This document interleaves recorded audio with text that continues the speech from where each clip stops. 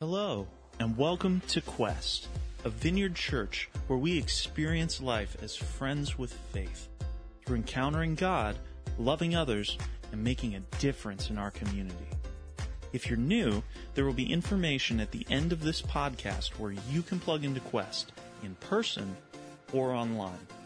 Now let's dive into this week's teaching. Well, Merry Christmas! Merry Christmas! It's good to see you guys. Well, we are in the midst of our Advent-ually series, looking at the genealogy of Jesus, seeing more clearly how he is our hope and how we can carry that hope every day in every situation that we're in. And when we read this genealogy, we can glaze over the names, saying so-and-so was the father of so-and-so, because there's no action, there's no character development. It often just feels like a list. But for the Jewish people and the Far East ancient culture, genealogies were not just your lineage. They showed how you are part of a family, part of a tribe. It described who you were. It was part of your identity. And well tucked into this genealogy are some women who are tainted with some sexual scandal. Tamar, who prostituted herself to sleep with her father-in-law. Rahab, the mother of Boaz, who married Ruth, was a prostitute. Both of whom were not Jewish, they were foreigners. And today we'll be talking about Bathsheba, who was involved in an adulterous affair. So why were these women chosen by God and identified to be part of the line that would eventually bring us Jesus? Now we know that all the men in the genealogy had to be descendants of Abraham for Jesus to be considered a Jew. Therefore, the only way that there could be any Gentiles in Jesus' ancestry would have been through women. So when Matthew presents this lineage to his Jewish audience, he's declaring that Jesus is fully, legitimately a Jew, a descendant of Abraham, but he's not only a Jew, and he's not only for Jews. When Matthew says Jesus was born the son of Tamar, the son of Rahab, the son of Ruth, the son of Bathsheba, God is saying this Messiah is also for women, for foreigners, and for those who have been immoral. This Messiah is for everyone. Jesus' lineage pushes back on anyone who would treat somebody with disdain, like some group that would be considered more like an outsider or second class. And if you have ever felt that rejection, God is saying you are wanted and you are worthy to be a part of his family. And so today we're going to focus more on the story of David and Bathsheba. Now, does anybody remember the VeggieTales version of David and Bathsheba's story? I love my duck. Anyway, no? Okay, just maybe a few. Anyway, from a rooftop, King George spotted Junior's rubber ducky and had to have it, even though he had so many other rubber duckies. It gets to the point. It's definitely more PG. And I was going to have a youth read the scripture today, but then I rethought that one. Oh, God. The genealogy might look innocuous, but when you get to its backstory, it really is dicey. So here we go. I'll do it today. In 2 Samuel, it says, one evening, David got up from his bed and he walked around on the roof of the palace. From the roof, he saw a woman bathing. The woman was very beautiful, and David sent someone to find out about her. The man said, she is Bathsheba, the daughter of Eliam and the wife of Uriah the Hittite. Then David sent messengers to get her. She came to him, and he slept with her. Now she was purifying herself from her monthly uncleanness. And then she went back home. The woman conceived and sent word to David, saying, I am pregnant. So David sent this word to Joab, send me Uriah the Hittite. And Joab sent him to David. Now skipping to verse 12, then David said to him, stay here one more day, and tomorrow I will send you back. So Uriah remained in Jerusalem that day and the next. At David's invitation, he ate and drank with him, and David made him drunk. But in the evening, Uriah went out to sleep on his mat among his master's servants, and he did not go home. In the morning, David wrote a letter to Joab and sent it with Uriah. And in it he wrote, put Uriah out in front where the fighting is the fiercest. Then withdraw from him, so he will be struck down and die. When Uriah's wife heard that her husband was dead, she mourned for him. And after the time of mourning was over, David had brought her to his house, and she became his wife and bore him a son. But the thing David had done displeased the Lord. Later, the prophet Nathan says to David in 2 Samuel 12, but because by doing this you have shown utter contempt for the Lord, the son born to you will die. Then David comforted his wife Bathsheba, and he went to her and he made love to her. She gave birth to a son, and they named him Solomon. The Lord loved him, and because the Lord loved him, he sent word through Nathan the prophet to name him Jedediah. Now, we don't know a lot about Bathsheba, like her actions or her thoughts. All we're pretty much told is that she's very beautiful. And one day she's bathing, and David was on the roof. He saw her. And by the way, Bathsheba was not bathing on her roof. It's contrary to the lyrics of Leonard Cohen's Hallelujah. It was David on the roof, not Bathsheba. And when he saw her, he asked, "Who is she?" And he's told, "This is Bathsheba, the daughter of Eliam, the wife of Uriah the Hittite." Now, Eliam was the son of one of David's closest advisors, that making Bathsheba the granddaughter. And although Uriah was a Hittite, it didn't mean that he wasn't a part of Israel's covenant community. Uriah had converted to Judaism and was one of David's mighty men, the best and most devoted of his soldiers. As one of his mighty men, Uriah had risked his life to save David's life. So Uriah is not just any man, but one to whom David knew and he owed his life to. So we see that David may not have known Bathsheba personally, but he did know her family. Yet none of that mattered. In a moment of lust, David summons Bathsheba. We're told that she had just purified herself from being unclean, which means that she was following the Mosaic law regarding her monthly period, and she was not pregnant. She arrived and David slept with her. We need to remember the powerlessness of women and the power of a king in that culture, because when the king summons you, you go. And when the king wants to sleep with you, there's not a lot you can do. There's not a higher authority that you can appeal to. The king can take what he wants. And a little later, we hear the only words that Bathsheba speaks in this story, and that's, "I'm pregnant." Now, the account isn't explicit, but I suspect that Bathsheba heard that David summoned Uriah back from the battlefield, that David gave him food, got him drunk at a party, but Bathsheba never sees Uriah. Out of respect to the other soldiers, he never went home to her. She probably heard how he was sent back to battlefield and that he was killed, and she grieves her husband. And then she's summoned again like a piece of property. And she's taken as David's wife.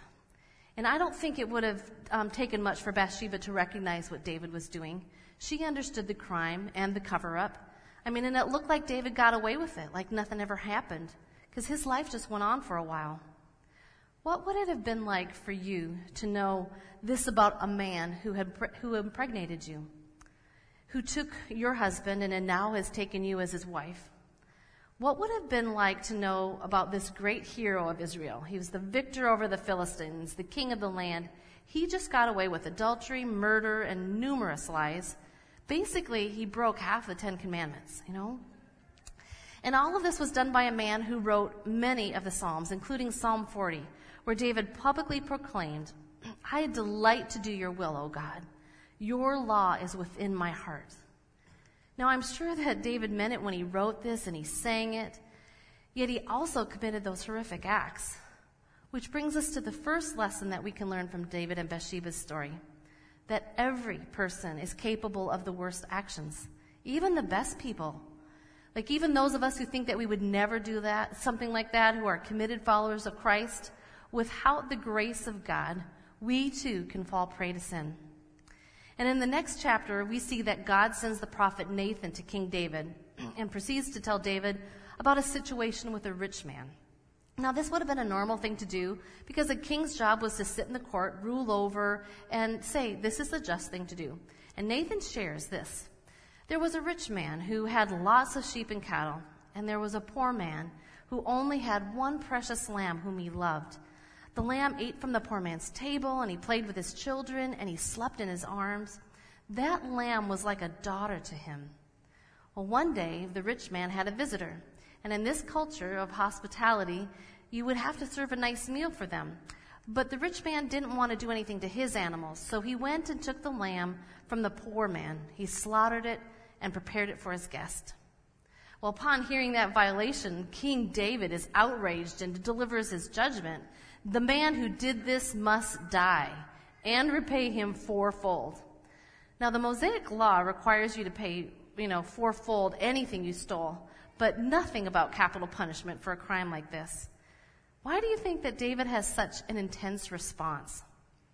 I mean, as king, he is supposed to be this great leader, the protector of justice for his people.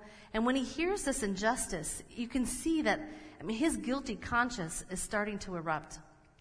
So when David says, this man deserves to die, what does Nathan do? He looks him right in the eyes and says, you are the man. And that is so not a compliment. It's not you're the man, right? It's you are the man. Like, boom. So Nathan starts out so quietly. And it's not because Nathan is timid to speak to David.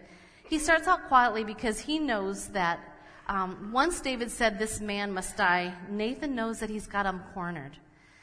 David was a liar, an adulterer, a murderer. Yet Nathan doesn't come right away in there with guns blazing. Because why? He was wanting to get to the heart of David. He was trying to reflect the grace of God. And wherever possible, God goes for conviction and not condemnation. He didn't confront David in a way that would raise David's defense mechanism so high that it made it difficult for him to repent. He shows such wisdom.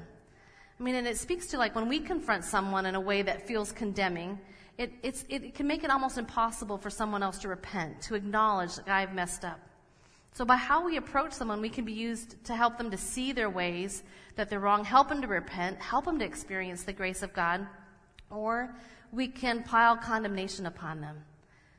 So before we confront it, it's always good to check our motive, remembering, I love this verse, John 3:17. God didn't send his son into the world to condemn the world, but to save it, right? So, one of the questions I was asking myself this week, does the way that I confront bring conviction or condemnation? How am I doing at helping other people connect to the grace of God? And David is also so much like us when we sin. We can spin these webs of rationalizations or deceptions. We hear all the time people rationalizing their sin. Like, no one knows what I've been going through. I deserve this. Or, it's really not that bad. I'm not really hurting anybody. Or, I can't help it. My desires are too strong. Or, it's not my fault. You don't understand my situation. Right? And then once we sin, we have to cover it up saying, well, I have to. I'm doing this to protect my family or to protect the company. I can hear David probably justifying covering up his sin of murder with, I have to, right? If people find out, it could destroy the whole kingdom. So for them, I have to cover, right? So when you make wrong choices, what kind of pattern do you fall into? Have you helped cover up for yourself? Have you helped cover up for other people? Nathan wisely doesn't try to break through David's defense mechanism because he knows that doesn't get to the heart. And once David is convicted of his sin, then David is very clear at identifying the grievous sins that he committed. He did not soft pedal at all. You are the man. Which is why we need to have two things. We need to invite Nathans and be Nathans. And what does that, that means inviting Nathans into your life is we all have flaws, character deficiencies that we don't know about, right? Hebrews 3 challenges me a lot. It tells us to exhort, which means to confront, one another daily about the way in which we miss the mark or maybe falling into temptation. It's the daily part that I struggle with. I don't know if I can maybe handle once a month, but daily, okay. But do you have friends that are like Nathan to you? And then we have to step up and be willing to be Nathans to our friends, because real relationships mean we share concerns. Like Nathan, we don't just start hitting them over the head, but we ask if they're open to hearing a concern, and we tell them truth in a way that honors them. It's vital for us to invite Nathans and be Nathans. I also love that Nathan started off with a story. It was the hope that David would repent. Not that he would feel bad, but that he would repent and want to change, which leads us to our second lesson from the story. Learn to receive God's absolute powerful force of grace and forgiveness. And I use the word learn because doesn't it take deep truths, take so much time to get mined, to that really mine them, till they get down into our heart? But before we're going to fully explore that lesson, we need to explore the story more from Bathsheba's perspective. Now, Bathsheba has sometimes been depicted as this seductress, like she was out bathing, trying to entice or seduce David. Now, if that was the case, the Bible would have made it clear. as it did with Potiphar's wife when he tried to seduce Joseph, or when we just talked about Tamar, who sat by a roadside waiting for her father-in-law. Furthermore, Nathan would have called her out in the parable he shared with David, but he didn't. The sin lands on David, and the magnitude of his sin cannot be overstated. He exploited her.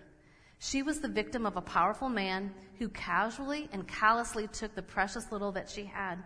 She was the victim of unbridled lust and power.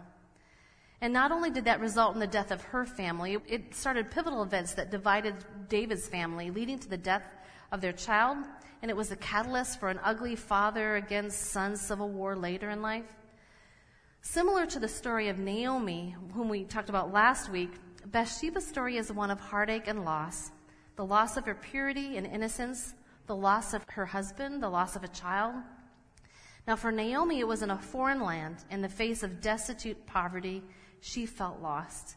And here we have Bathsheba, and although she becomes queen and in a king's palace, she is just as lost. I mean, other women may have envied her, but behind that opulence of the palace, there was a sordid story of abuse and grief. And maybe some of us can relate to that, particularly around Christmas. We put up all these decorations and everything looks so pretty and festive and put together. But behind the Christmas lights, behind the picket fences, there can be an ugly story of hurt or conflict or a grieving heart. Maybe there's been some real wrongs that have been done against you, things that have been taken away that never can be replaced, and there's deep loss and grief. So God wants you to know that he sees this, and he has a plan for forgiveness and restoration. Now we're going to see how God does this for Bathsheba. But first, let's look a little bit at David. How did he get to the place where he could experience more restoration from God? His first step was repentance, right? He wrote Psalm 51 in response to this. It is probably the greatest and most complete expression of repentance in the Bible. So I'd encourage you, we don't have the time to get into it today. I mean, it's a whole sermon in itself. I'd encourage you to read Psalm 51. But I love the fact that he repented so thoroughly and so publicly, and that brought transformation and restoration. But I wonder also if David's public repentance, it was made easier because he had a forefather named Judah. That was Tamar's father-in-law, the one that was intimate with his daughter-in-law, but openly and publicly repented of his sin, his hypocrisy. I mean, David would have known how Judah's repentance had led to God transforming him and then honoring Judah to be part of the lineage of Jesus, from which Jesus is called the Lion of Judah. How we model our openness to feedback for our behaviors is not only good for us, but it's vital in helping other people, our kids, our co-workers. We need to welcome it. And repentance is such a crucial aspect of our second point of learning to receive God's absolute, powerful force of grace and forgiveness. David's story is sometimes used as a sloppy apologetic to excuse our own sin. We sin, we ask for forgiveness, and then, God's going to make it all right. Right? No harm, no foul, no big deal. We can just go on with our lives. But that is not what this story teaches us about repentance. If we repent, God does forgive. Yet there are consequences. But the good news and the hope that we carry is that we get to walk through those consequences with the grace and help that comes from God, and that makes all the difference. In 2 Samuel 12, David said to Nathan, I have sinned against the Lord. And Nathan said to David, the Lord has also put away your sin, and you shall not die. Nevertheless, because by this deed you have utterly scorned the Lord, the child who is born to you shall die. So David confesses his sin in all of its ugliness, throws himself on the mercy of God, intercedes that that child would not die. And so to try to explain this, I'm going to try to attempt a sports analogy, okay? Because I'm trying to expand my examples, and we'll see how this goes.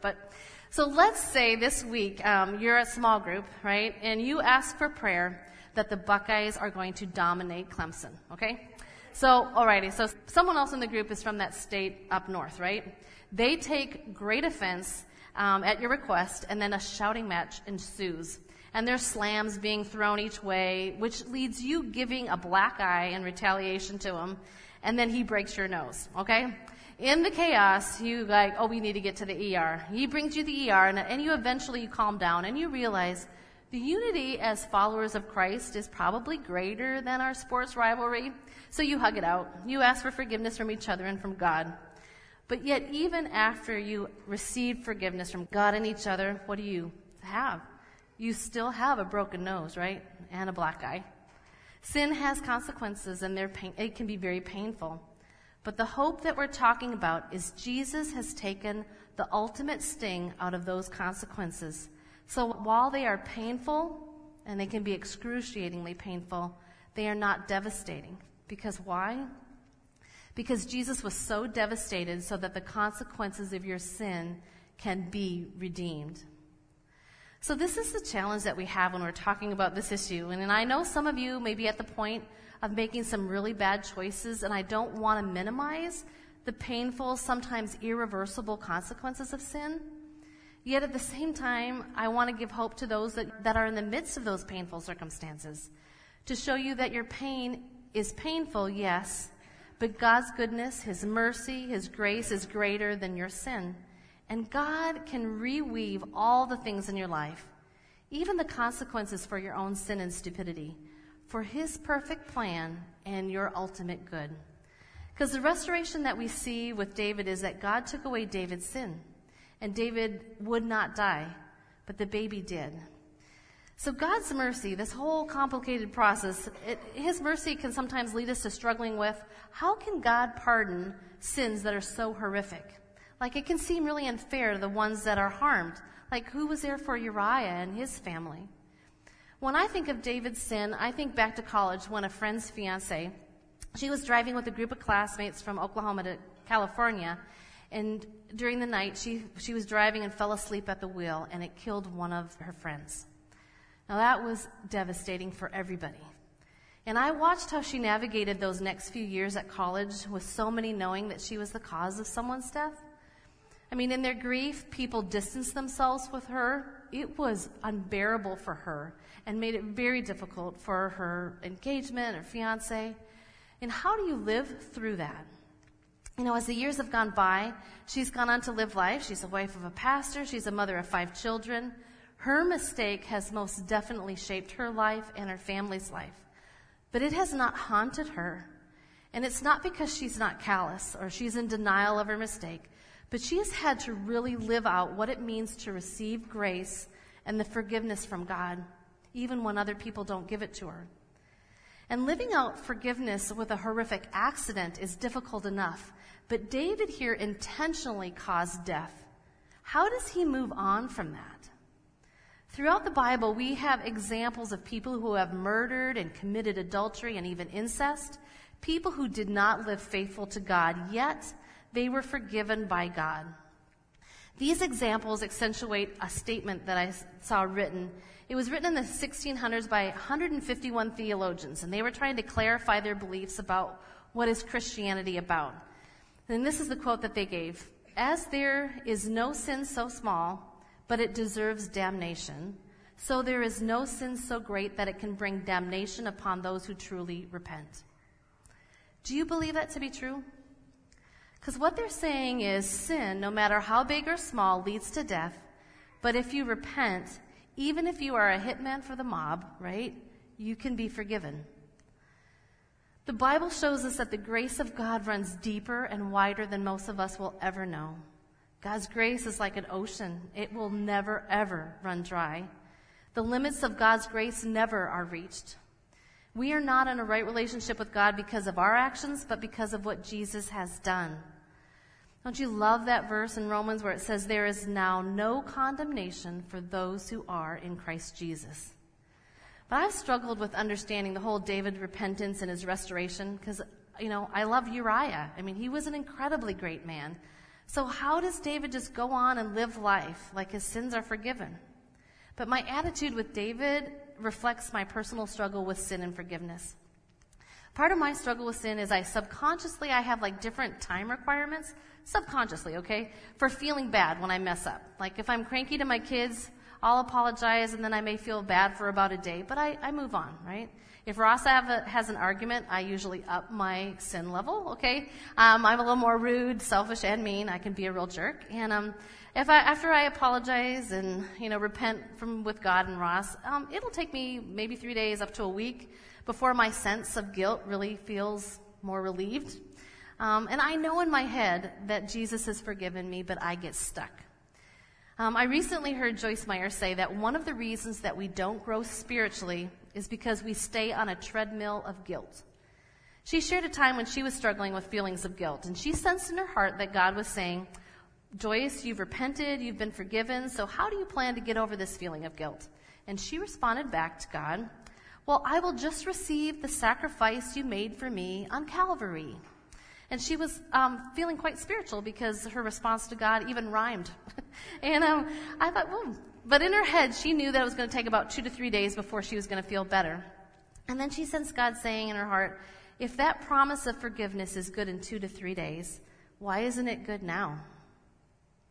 And that's when she realized that what was really going on is that she felt that she had to earn or pay for her forgiveness. Like she had to beat herself up for a certain amount of time, feel miserable for an amount of time in order to be forgiven. So I like what she says. She says, if you really want to defeat the devil, if you really want to use your faith for something big, live free from guilt and condemnation. And David did this. He lived forgiveness. And yet, the consequences were costly.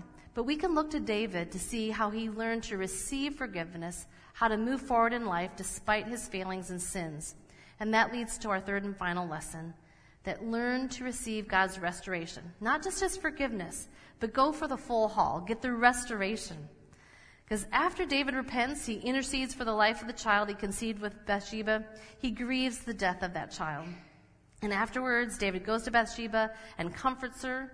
In Hebrew, the word comfort means to be sorry, to repent. He comforts her, and she conceives a second time, giving birth to a son named Solomon. So what does the restoration of God, look like, and what did he want to do for Bathsheba? Well, she receives a second child. She had been childless for all those years with her Uriah, loses her first one, and then she receives the second one. And the Bible says that God loved this child and named him Jedediah, which means loved by the Lord. I think it's really interesting to see how similar this new baby's name is to David's name, which means beloved.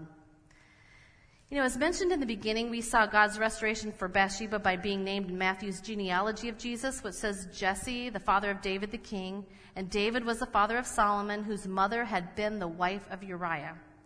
Isn't that curious? He's saying Uriah's wife. Does God reference Uriah here because he's wanting to rub David's nose in his sin? No, it's not really God's style. But maybe God identifies Uriah as a way to honor Uriah for the loss and sacrifice. Maybe God wanted to honor the suffering that Bathsheba had gone through by identifying Uriah's name. Or maybe it's because God wants to show how our sin is part of the story and that he can make something beautiful despite it. Second, David had 8 wives and many concubines, and he had lots of sons. So God had lots of options, right? So why did he choose Bathsheba's son to be part of the lineage? It's about how he loves to bring restoration, particularly, I think, for Bathsheba. And another way we see restoration for Bathsheba is in the relationship she had with her son, Solomon. He becomes the wisest man in the world. And in 1 Kings, we see that Solomon honored and respected his mother. He rose to meet her and bowed to her and seated her next to his throne. My kids should read that. Yeah, okay. Bathsheba was a woman who endured much and overcame much by the grace of God. What was the restoration like for David? Well, let's review. David did a lot of great things in his life. There was the whole Goliath thing, right? Lots of victories over the Philistines. He was a king who caused Israel to exceedingly prosper economically and as a nation. He wrote so many of the Psalms. He was a man after God's own heart. But of all the events of David's life, the genealogy points to this incident that David fathered a son through another man's wife who he had killed. This was not just a low point for David. This was a turning point. Because up until this incident, the story of David was one of victory, success, righteousness, and devotion to the Lord. But after this incident, David's story is filled with turmoil. His son sleeps with his sister, and then his brothers are trying to kill each other and fighting for the throne. One son, Absalom, attempts to overthrow David's kingship and publicly sleeps with all of David's concubines. I mean, that's a mess, right? David repented, and he was forgiven of his sins, but there were real, long-lasting consequences. Have you ever made a mistake, and now you have to live with that mistake, and it's changed your life, and you would do anything to take that moment back and press the reset button? Or have you ever had something done to you that has forever changed the course of your life? Things that have been taken away that cannot be replaced. That you got put into a messy story and you live in shame and you wish so deeply it could all be erased that you could somehow be spared from all this pain. What kind of consequences are you living with because of your own wrong choices or the wrong choices of someone close to you? This low point is the turning point that stains the rest of David's life, and yet, this is what undoes me. This is what God used to bring the Messiah into the world. Bathsheba should never have become David's wife. She was the wife of Uriah. She should never have brought David a son, but the lineage of Jesus came not in spite of David's sin, but through that sin. We mentioned Tamar, another mother of Jesus, who pretended to be a harlot and successfully seduced her father-in-law, thereby giving birth to Perez, a father of Jesus. It seems like God is going out of his way to show us that he is greater than our sin, and he is greater than sins that have been done to us. And the Messiah did not come because God's people got it right, because they surely did not. Jesus didn't come through a perfectly righteous bloodline. He came through a chosen bloodline that was marked by sin and brokenness, which tells us what? That our mistakes cannot stop God's plans. You are just not that powerful. And other people's mistakes cannot stop God's plans. Now, Ross has shared this point before, but my oldest showed me kintsugi. I may be saying that wrong, and I'm so sorry. But it's a Japanese art that they've had since the 1400s, where they repair broken pottery with powdered gold or silver. And instead of trying to hide where it's broken and avoid seeing those scars, kintsugi teaches us that broken objects are not something to hide but to display, because broken parts are part of the story. Now, our God has a specialty in this. Like, he doesn't choose to make beautiful pots from perfect clay.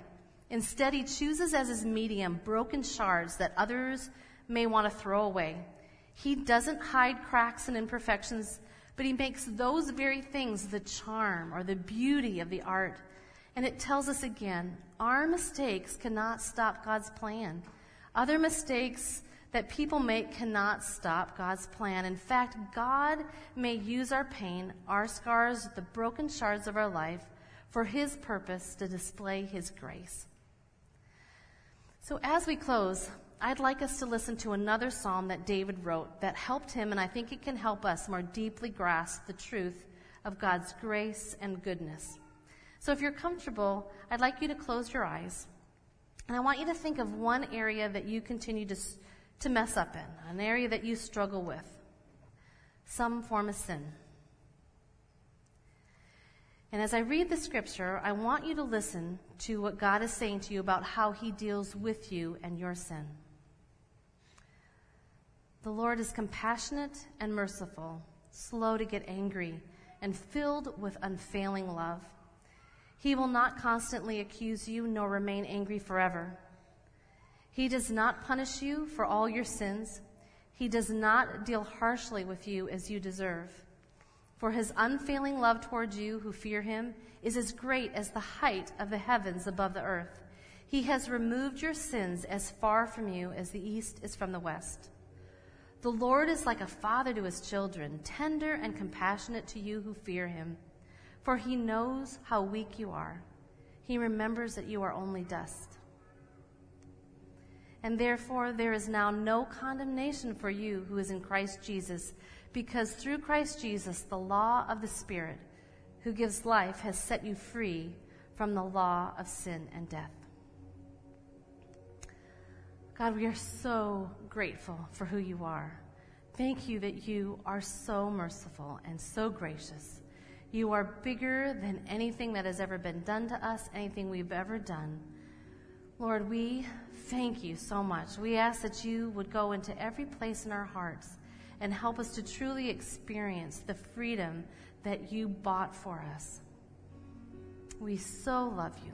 In the powerful name of Jesus Christ, we say amen. Thank you for listening to this week's sermon audio. If you're loving Quest Podcast, let us know on Facebook or Twitter by using the hashtag #GoToQuest. For more information on Quest, who we are, and what God is doing here, or if you would like to help support Quest financially, please visit us at gotoquest.org. That's GOTO Quest.org. Thanks for listening.